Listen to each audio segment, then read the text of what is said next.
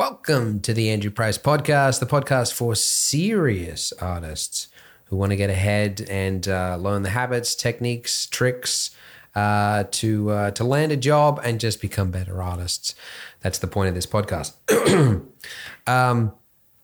This podcast is going to be about money. Yeah, a little underrated skill that artists should learn, how to make money, which would sound to some to be antithetical,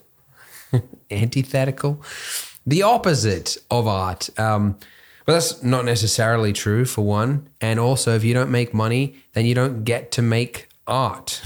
You have to do what I used to do and have a daytime job lifting bricks, and then in the evenings do your art. So I've been in business for myself for a good 10 years now.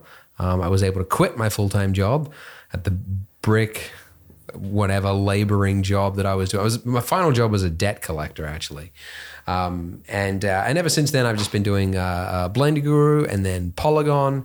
And there's never been a better time to be your own boss with all the stuff that's available. And 3D is a growing industry. It is very new to a lot of people, and there is a lot of need for it, but there is not enough people to fill that need. So it's a great time to make some money. So I'm going to be answering questions about, selling models, applying for a job, spending your money on purchases that will actually help your career as well.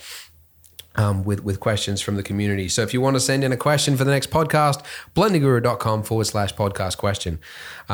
Before we get to the money, I spent some money, and I want to say it because it was such a good purchase.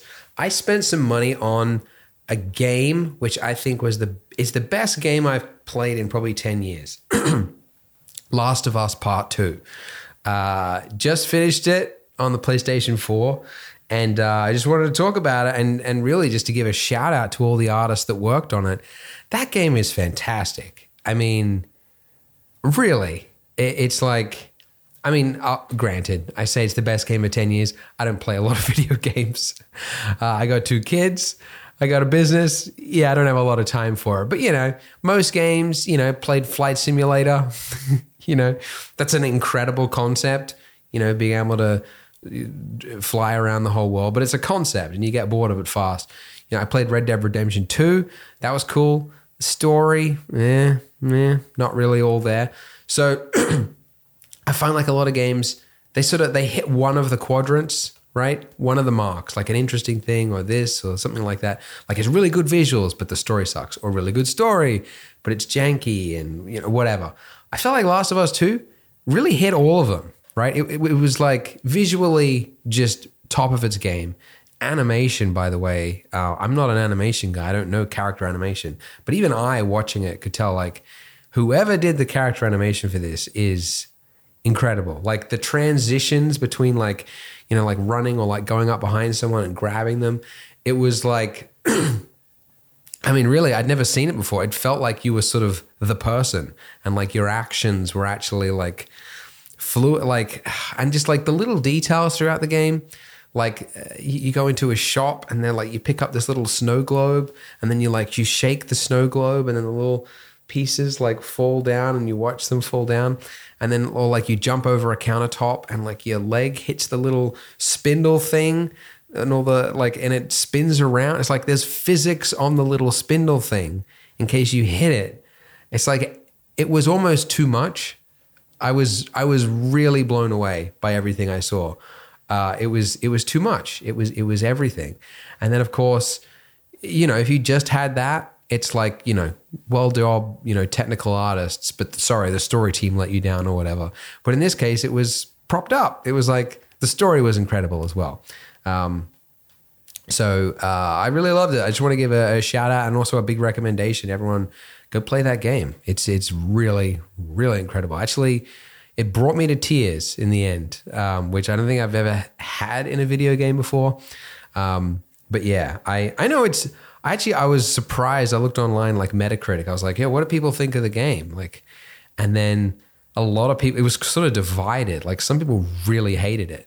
And it wasn't a perfect game, not by any means. And I agree, like some of the story choices of like Ellie's like just like unbarreled passion to just revenge at all costs seemed a little, I don't know. There was a little weird there, but it was a huge game, and you play from one perspective and then another perspective, and there's this whole storyline with Abby, who's this really unique character. I thought it was fantastic. It's a really good game. So shout out to everyone on that. Beautiful. Now let's get to the podcast. Money! Make some money so that you can play the next PlayStation game, whatever that's going to be. Tell you what, PlayStation's done a really good job, haven't they, of like their exclusive releases? Because I bought the PlayStation 4 so I could play Uncharted 4, and then I bought Last of Us, and then Last of Us Part 2. And like, if I didn't have a PlayStation 4, I would have bought it for that too. But like, I don't know if there's any game that's made me think like, oh, I should get an Xbox. You know what I mean? I don't know. I feel like PlayStation's making all the right moves. So let's make some money, guys. Let's make some cash with our first question. Ooh, that's an interesting name. Ondrej. That's one of those names I shouldn't try to pronounce. Hi Andrew, my name is Ondra. I am from the Czech Republic, and I would like to ask you if there is an effective way to promote my 3D models that I sell on the internet. 3D models are a specific product which only interests a specific group of people. It's not like promoting clothes on the internet or something like this. So how do I persuade a target audience to choose my 3D models in an extensive library like TurboSquid? And where else can I advertise my models besides ArtStation? Thank you for your answer. Very good question, Andre from Czech Republic. You're actually right. Like a 3D model is a specific. It fills a specific need. So you can't just like, use the same marketing tactics that you would if you were selling a T-shirt, because you could just throw that up on Instagram ads or something and get sales. So your product, your 3D model, it fills a specific need. So how do you make money from it, right? And why is it that so many artists are selling products on TurboSquid, CG Trader, Sketchfab, all those places, and they're not making money? Why is that? So in my opinion, it is because they are not choosing to model the right thing in the first place, okay? That is the biggest factor in all of this, okay? There are some model categories which are oversaturated and, nobody needs any more of. And then there are other ones which are undersaturated. There's a real need for it and you could charge a high price for it, but you don't know what those are. And so that's really what this comes down to is choosing the right thing to model. So there's an old business idiom, maxim, you could call it, which is very applicable to anybody entering into 3D models. In fact, most of the business world is applicable to 3D models as well. And it's that you shouldn't be trying to solve problems. You shouldn't be creating solutions. You should be trying to solve problems. Okay, I'll say it again. You shouldn't be creating solutions. You should be trying to solve problems. So what does that mean? Creating a solution is, as an example, going like, you know what? I'm going to make a pack of alien spaceships, right? It's going to be like 40, 50 alien spaceships so that people can use them in a mobile video game or a VFX shot. And it'd be like a pack of spaceships. Great, I'll make that. Versus, oh, I've spoken to people and I've discovered there's a real need for tree models that actually provide separate level of detail versions for the different use cases across a shot so that it can be realistic but still optimized depending on what they're using, right? That's the difference, okay?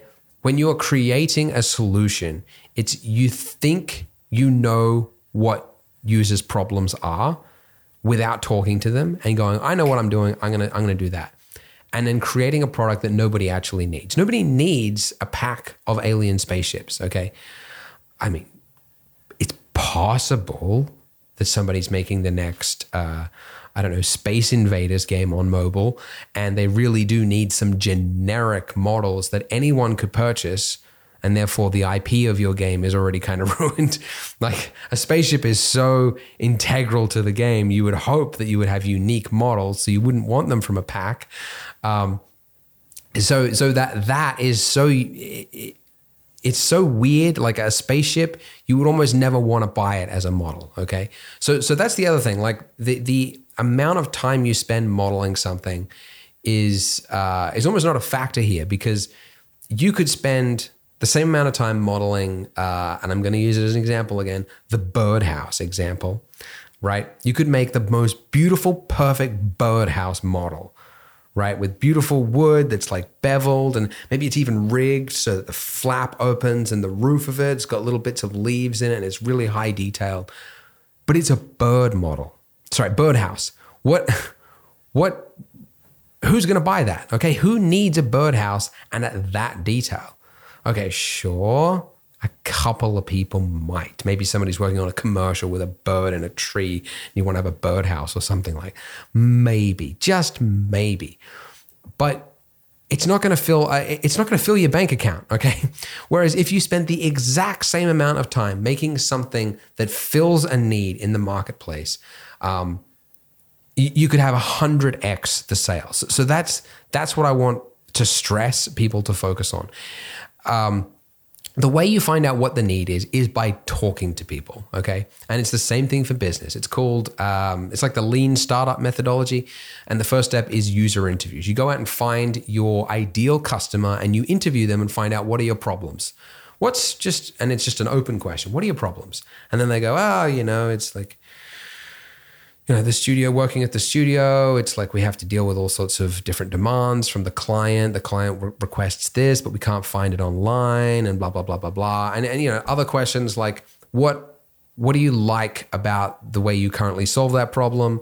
What do you dislike about it? There's actually a book, Running Lean by Ash Maurya, which would actually gives you the script to use when you talk to people. But anyways, the whole point of this is getting out there and talking to people. So obviously it's hard. Like you can't just like email a studio and expect an answer on this sort of stuff. But talking to individual individual artists that work at studios is much more accessible. So you could find people in Facebook groups, on Discord. The best case is actually like in meetups, in real life meetups. Conferences are just a gold mine when they're ever open again, because you can just go up and join a group and find out you're talking to people that work at studios, and you go, hey guys, I want to make some money as like selling models, but like, what models do you need? And they'll tell you what their problems are, because every studio buys models and the artists are the ones that are responsible for fixing the models, because all of them have problems.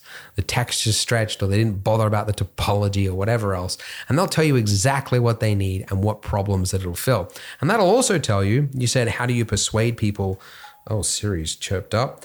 How do you persuade people to actually buy it? By talking to people, you'll find out what are the pain points that you need to serve. So in your sales page, where you've got the images or whatever for each of the things, you'll be able to say like, the topology, like look at the topology. Sorry, this Siri thing's really distracted me. Go away, Siri. She said on it? On what? Okay.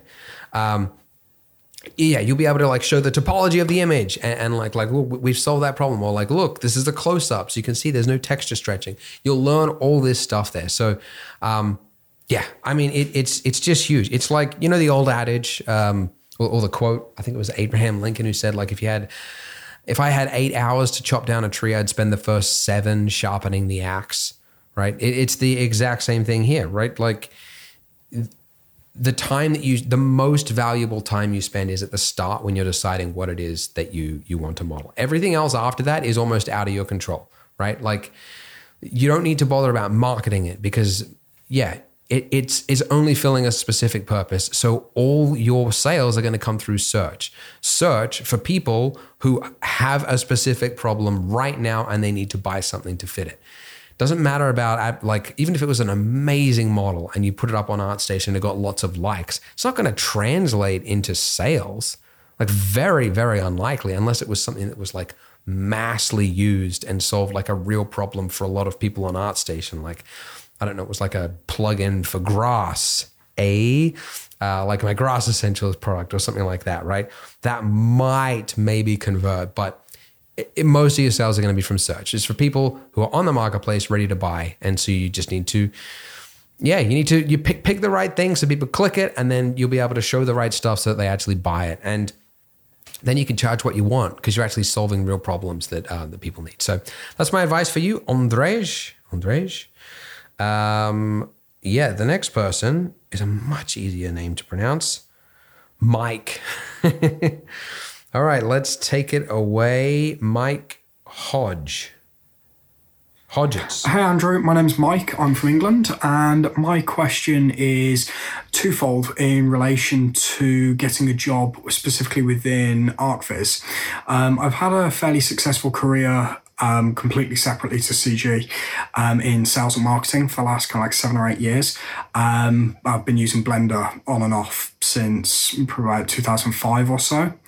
My skill level is now, I feel, at a point where I'm technically capable of getting a job within the industry. And firstly, how do you go about doing that in terms of, is it, do you just apply to studios, or how does that process work? And secondly, in relation to portfolios, what makes a good portfolio? What should go into it?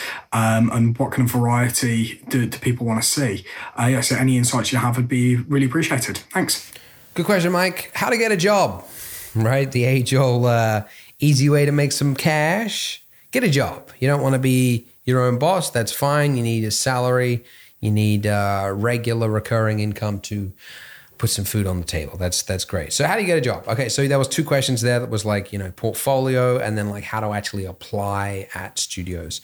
So I'll address the portfolio one first. You said, so what do people want to see in a portfolio? That really depends on the studio that you are applying for. Okay, so going back to the last episode, we talked about whether it's better to be a jack of all trades or to specialize, and that depends on the size of the studio.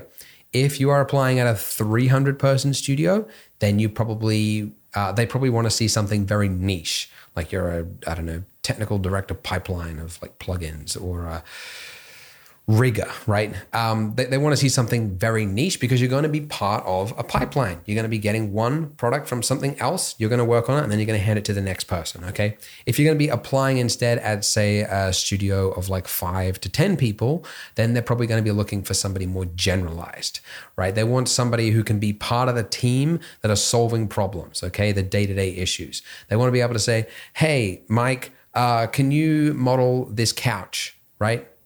Because we need that for this client's requested this weird, unique couch. Can you model that? And then the next day they want to be able to say, hey, can you fix the light? Like, can you light this shot for us, right? So you need to know the lighting. They want a general run and gun, generalist, right? Because you're working at a smaller place. So that's generally how it goes. And then in terms of like what to actually show in your portfolio, well, that also depends on the place that you are applying at, and the industry. All right. So you said ArchViz. Okay. So ArchViz, I mean, there's different types of ArchViz. There's sort of like concept phase and, whatever. And then there's the high image glossy stuff. Let's say, you're doing the high image glossy stuff, like the Boundary is a great studio in the UK that is they're doing like the high photorealistic glossy stuff. Okay. If you just go to their website, theboundary.com or whatever it is, actually, I don't know what it is. And then just look at their work. You'll see they got like animations of like these apartment buildings with the city in the background. So there's some tracking there. And then they've got these interior shots with beautiful lighting and the curtains moving, and, close-up shots of furniture, wide shots to show the sense of scale. All that stuff is exactly what you need to put in your portfolio. You don't even need to ask them, what do you want to see? You can just see it by looking at the website. That's what you need to be having in your portfolio, because that's going to tell them like whether or not you're at the standard that they would need to hire someone at, right? So then it just comes to quality, right? Like how good are you at your job? Okay. So, I mean, that's really all this advice that I'm giving you is just going to be naught if you're not actually good at what you do. And that, I think, should go without saying. Everyone should know that. anyways, if you're creating this is what I would do. If I wanted to apply at the boundary, I wanted to get a job, I'd go to their website, look at the work they want to do, and then I'd find other images, like actual photos of similar things like apartments and other things like that. And I would just recreate it in Blender, render it out and show it to them. Okay. And then that's it. Right. Then my work just stands, it's up for their judgment, and whether I hit the mark or not is up to them. And that's all they need to know. Right. So yeah, just in the ArchViz space, I'd probably say like photorealistic rendering. You need to know you understand that, like, the correct colors of things, the material properties, the lighting, all that kind of stuff is very important. And then probably like interior design, because often the client has specific instructions, but sometimes they don't. And it's up to you to choose the right material or the right furniture to actually fit the scene. So I've seen some ArchViz artists do like, technically beautiful work that is like photorealistic and whatever, but they copied an image or something, they made it themselves, and they weren't actually good at interior design. And so the image just feels like bleh, doesn't look nice, right? Whereas if you actually just used photo reference of like something from ArcDaily or Dezeen or anything on Behance, and just took some of those like really like by world-class professionals of interior design that already, they've got the design down pat, and then just copied it and recreated a photo in your respective software, that'd definitely be the way to go. Because that's the thing, like, although it shouldn't matter, like if you're applying as a technician, right? If you show somebody like an image that, as I said, the first example, like something that looks actually like technically great, but crappy design, it actually weighs down the whole image. Even though I myself looking at it, I know that I'm looking for a technical artist. It doesn't matter that they don't know interior design. It weighs it down. It's like, it comes to everything. Like I made this, the cabin in the woods scene, right? On my YouTube channel. And I showed that tutorial, this cabin, forest cabin or whatever, right? But like, I'm not a concept artist. I don't know, good environment concept art. If I did, I could have, without adding any extra work to it, knew how to add like the right amount of detail and shape language and things to make a more visually interesting image that could have like 10x'd how good it looked, as an example. Anyways, okay, so that's what to put in your portfolio. Then you said, how do you actually apply? Which is another very good question. Do you just email them? Yes. Yeah. So if I were you, I just put together a list of ArchViz studios that you're interested in applying in, and then just go to their website, find their email address, and then reach out to them.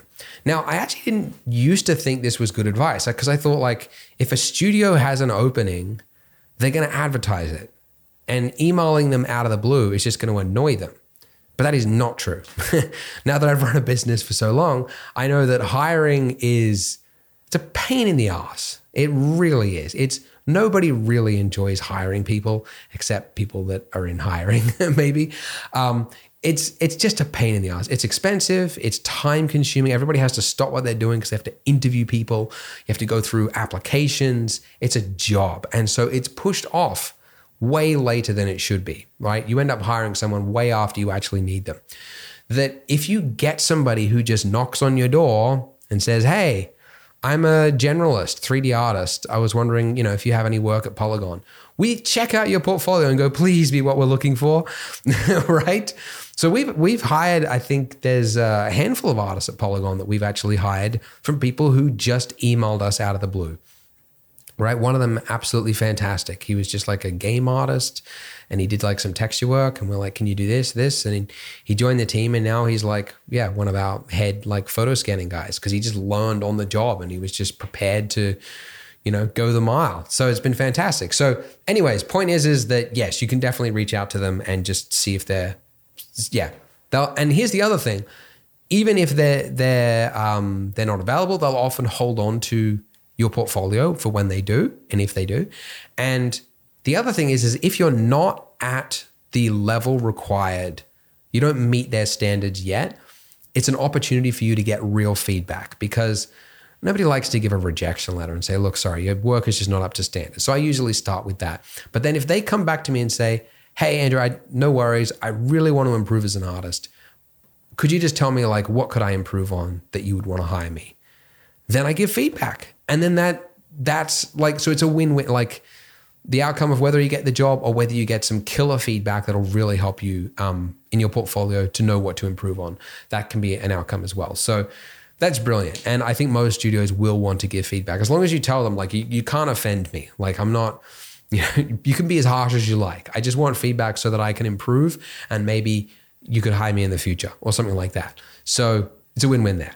And then other than that, just make sure that you've got a portfolio that is in all the places that people are already looking. So ArchViz, it's like Behance, and I think like CG Architect maybe, but also ArtStation, right? Those places. And then you just want to be watching for job openings, because that is, of course, the other very easy way to get a job. Just wait till there's an actual opening and then apply and then enter the pool and see how you go, essentially.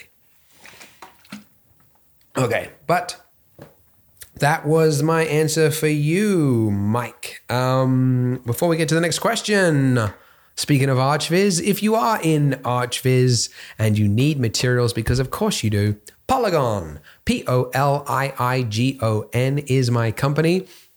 And we sell textures and materials and models for people specializing in ArchViz especially. But we're also, it's applicable for environment art and everything else. So we've got brand new collections of PhotoScan grounds that look amazing. We've got some beautiful plants that are already in pots.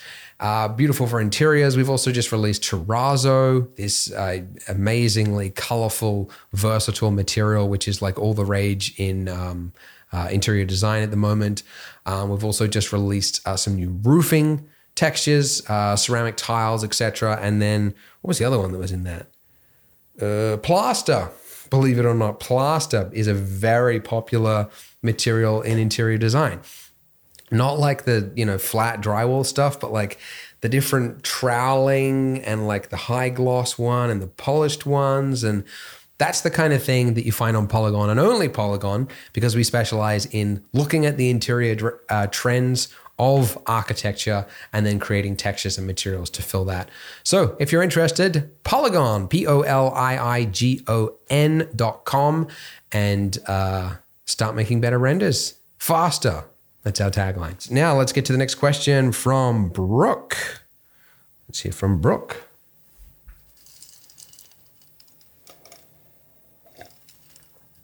It's not playing. It's not playing.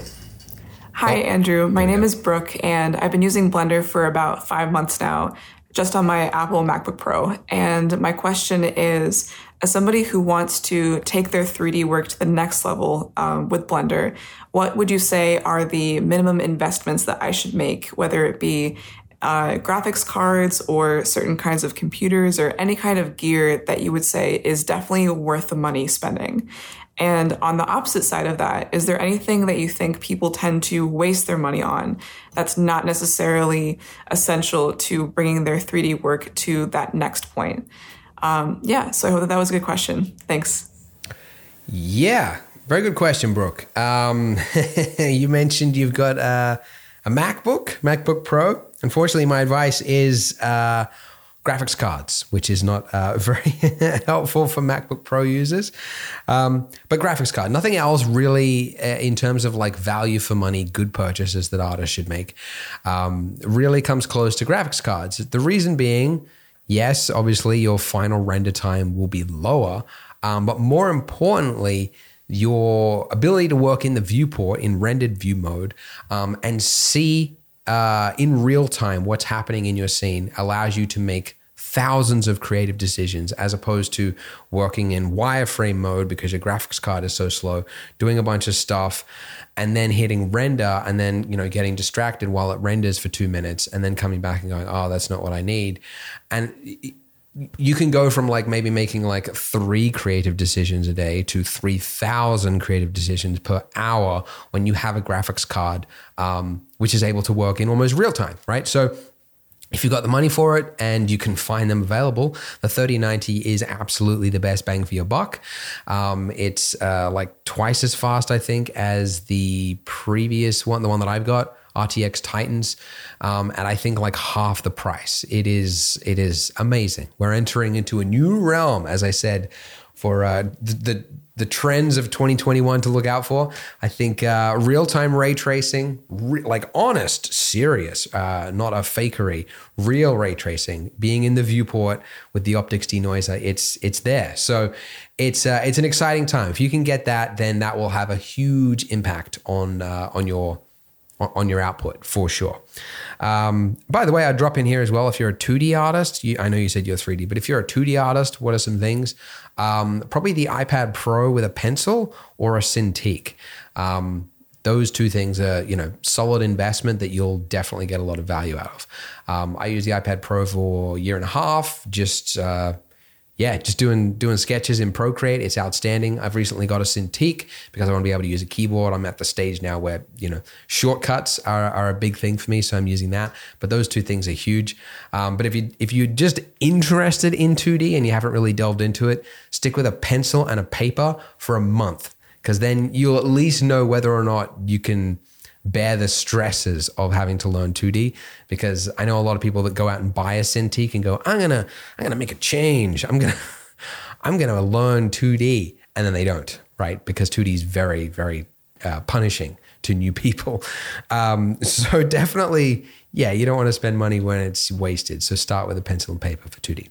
But anyways, the second half of your question was about what are the worst what are the things that people spend the money on that is the worst purchases? Let's just say that. Okay. By far, not even close, it is bad art schools. Okay. Which is important because most art schools are bad, in my honest opinion. It is true. There is probably nothing better for you that would help you have the biggest impact on your growth and success as an artist as finding an art teacher, a mentor, a coach who is really good and can give you targeted feedback to look at what's going wrong and what your problems and weaknesses are and addressing them so that you can get over that hurdle and get to the next stage quicker, rather than slaving over it for months while self-learning. Okay, I totally recognize that, and I see there is a huge value in art schools. The problem is that you, as a beginner and as somebody looking to join an art school, are in the worst possible situation to make that call of whether or not the art school is good, because you know nothing about it. It's like, I don't know anything about basketball, okay? And let's say there were basketball schools, right? I would be in the worst position to make a decision on which basketball school was the best one for me, because I don't know the first thing about basketball. I actually did it for like 5 or 6 years as a kid, but I've completely forgotten it. Okay. I wouldn't know the first thing about it. So what am I looking for? I'm just going to be completely I'll just go up to the salesman, which let's be honest, that's what the orientation people are. They're salesmen. And I'm just ready to be steamrolled by whatever, words they want to throw at me, and show me the beautiful campuses and, oh, look at this. And then they throw in stuff like, oh, and one of the alumni last year just got picked up by this, amazing studio, or going back to art schools. They always list the achievements of the alumni, right? Why do they only list 1 or 2 students out of the last alumni? That is a huge red flag, okay? The fact that you had 200 people graduate last year and you've only got 1 or 2 of them that are at a studio now, that's a huge red flag. But of course, you don't think that, and you're ready to, you want to believe. It's like that poster, the UFO. I want to believe. When you're in that position, when you've been sold on the beautiful campuses and the facilities and the amazing, the thing, and we've got better this, and the other schools don't care about this, we do. You want to believe. You want to go like, yeah, I could see myself coming here, coming on the bus, or, living in the little boarding houses, whatever they call it, the housing, right? Maybe I'll meet my future husband or wife here, like that kind of thought. And you're sold in it, and you want to believe that when they list that, yeah, this alumni just got picked up by Pixar, you go like, wow, I can do it. I could get a job. And your brain doesn't want to think about the other 199 students who they're not talking about. That is criminal. I mean, honestly, what a lot of colleges are doing, I think, is borderline a scam. And they should know better. And they probably do know better. The fact that art is so hard to stand out. And it requires so much perseverance to punish yourself. Just get railroaded every single day you try. It's to go from like, especially the early beginner stages. I'm thinking specifically about 2D, which is really, really punishing. It takes so much that traction to get up that hill. And you don't know at the start, if you've never done it before, if that's actually what you're interested in. And a lot of people do, like they just sign up for it, right?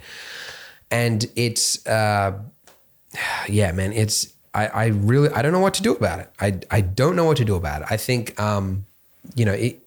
companies like the Rookies that I've talked about, that do a sort of an independent judgment of art schools around the world and show their ranking in comparison to other art schools.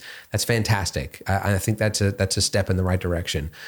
But there's got to be like thousands of schools that aren't even listed on the site, which should tell you everything you need to know about those art schools, right? The fact that they're not listed on the industry standard website should tell you everything.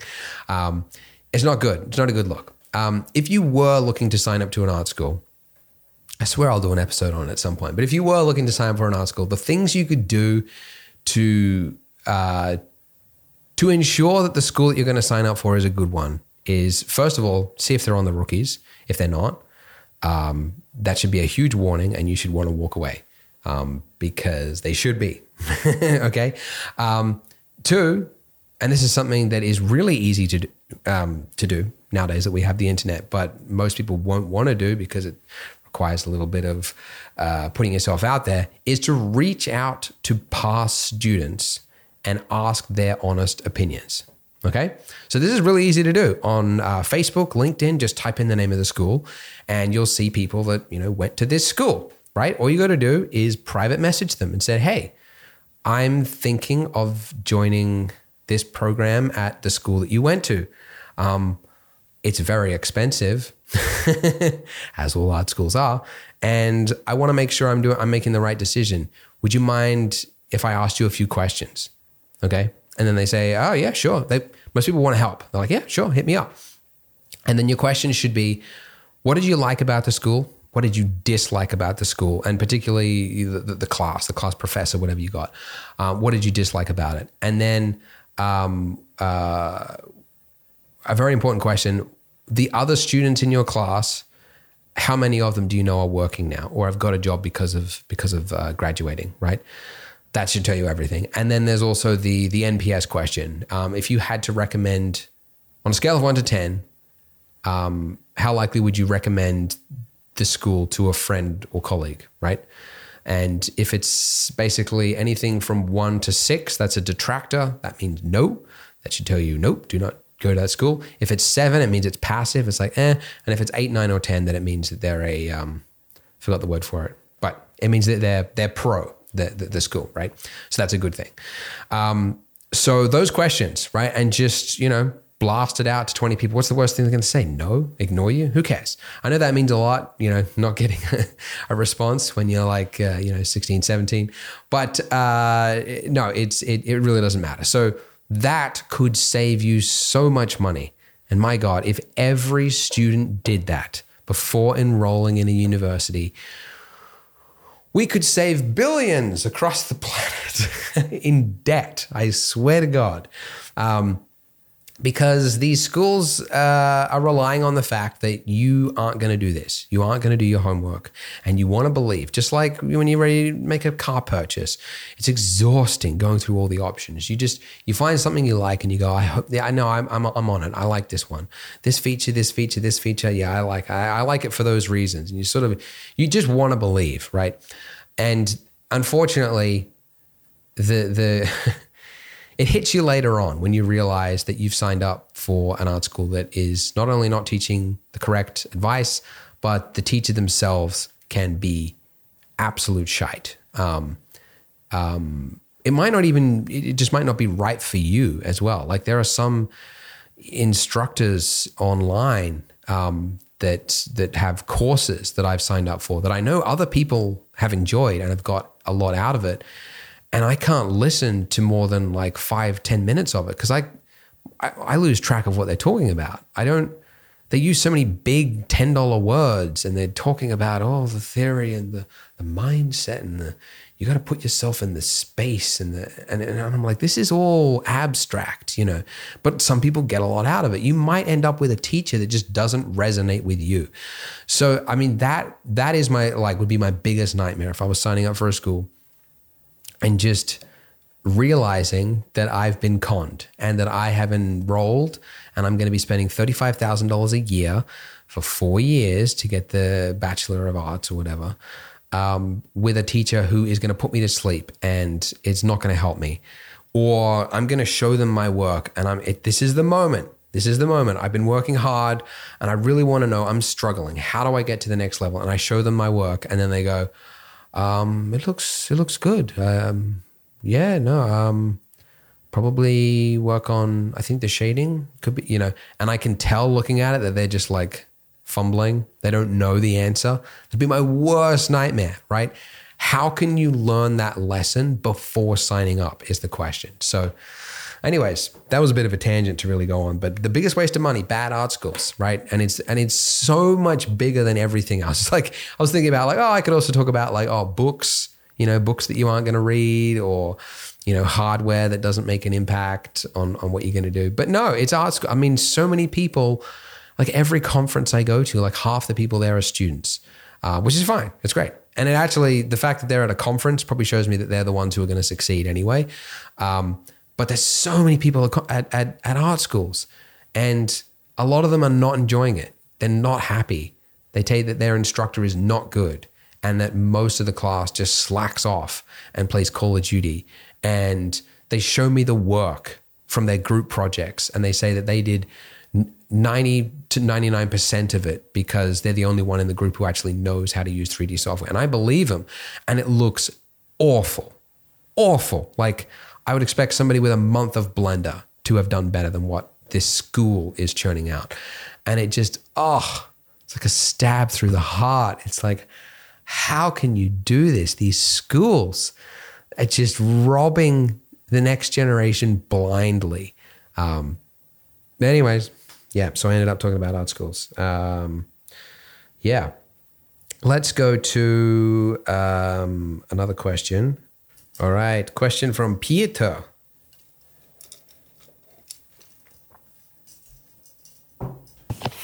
Hey Andrew, I was listening to your podcast episode 5. You gave 8 tips on how to make money as a CGI artist. I did. Tip 5 was selling 3D models through Shapeways, and you thought they were from Amsterdam. As a matter of fact, Shapeways is located in Eindhoven.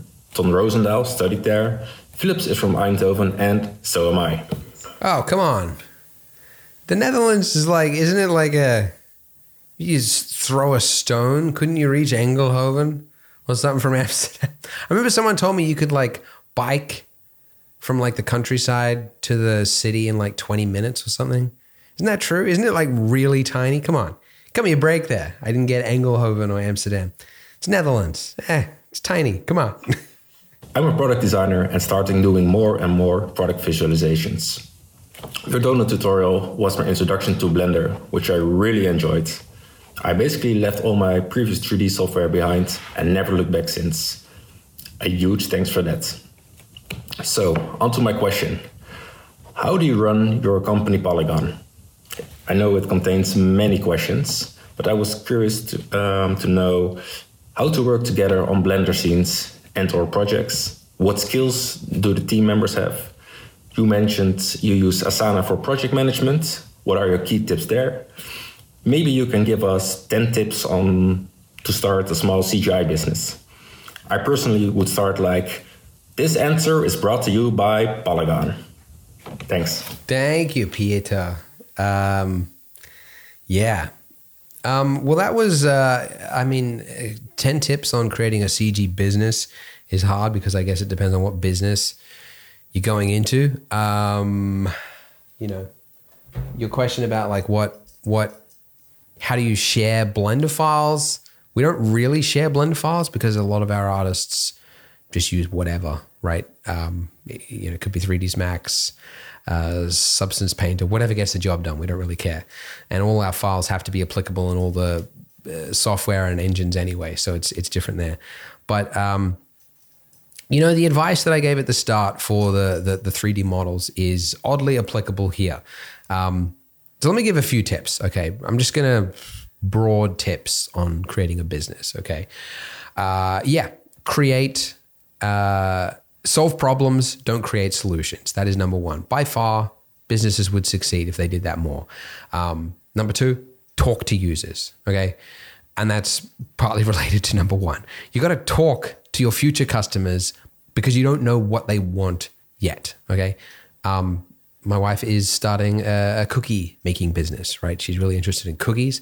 She's about, what cookies do people want? What colors? What flavors? Should it be high price? Should it be low price? This kind of thing. And it's like, you got to talk to them. You got to go out there and meet them. Like, who are these people that are having parties that need to have cookies? What are their questions and concerns? You don't know. And this is the problem. And this is something I've learned at Polygon is you think you know, and so you go out and you build something that nobody uses, okay? And we've done that a lot, and it's expensive. It's an expensive mistake. You think, I know what people want. They need furniture models, okay? We thought people at Polygon wanted furniture models, so we created a team that was going to do furniture. Very expensive to do furniture. Not only that, we realized too late that it's already filled. There's already like 4 other marketplaces where people want furniture. The reason people subscribe to Polygon is because the niche that is being unfilled currently that we fill is materials and textures for ArchViz, specific materials that they can't find anywhere else. That is why people subscribe to Polygon. So our furniture models, yes, people use them. They're nice. They look fantastic. And they are the best ones that I would recommend to anyone. They were very expensive to create, but they're not the main reason that people subscribe to Polygon. If we'd spoken to people about it previous to building it, we would have learned that lesson. So, and every company will tell you this. They'll tell you their money burns, so to speak, where they thought something was what people wanted. Turns out, nope, it was not. So you got to talk to people. And the third advice I would give people is like most people that are interested in starting a business are themselves very good at the thing that they're creating a business in. My wife is very good at making cookies. You are probably very good at 3D or you said product visualizations. You are probably very good at that. That means you're not the mindset to succeed in business. It's not the right hat to be wearing to succeed in business, okay?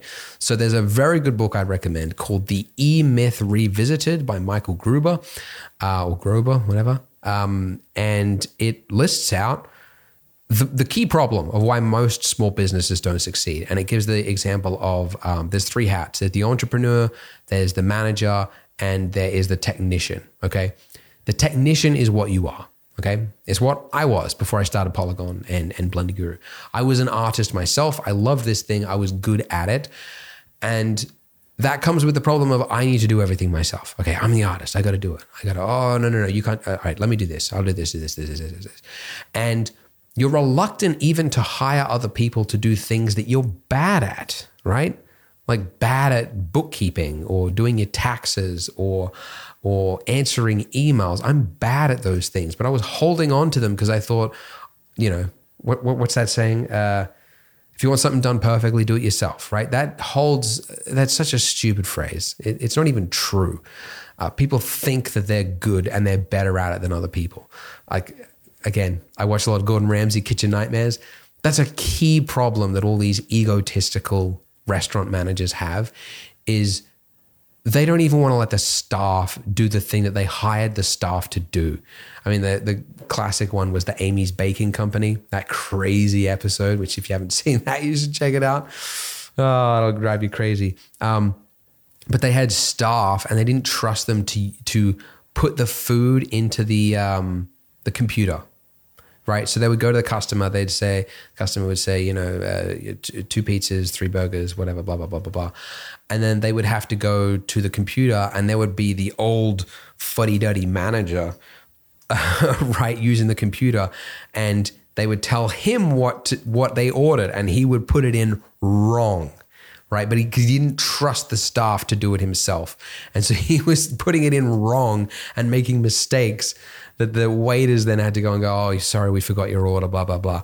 It's just so stupid. You watch this time and time again and you realize you're doing it yourself with your business, right? So you have to relinquish control of it. And that's something that book outlines perfectly. The E-Myth Revisited by Michael Gruber. Highly recommend it. It's my go-to book that I would give to anybody who's like, I'm going to make a business. It's like, hold it right there. Get that book.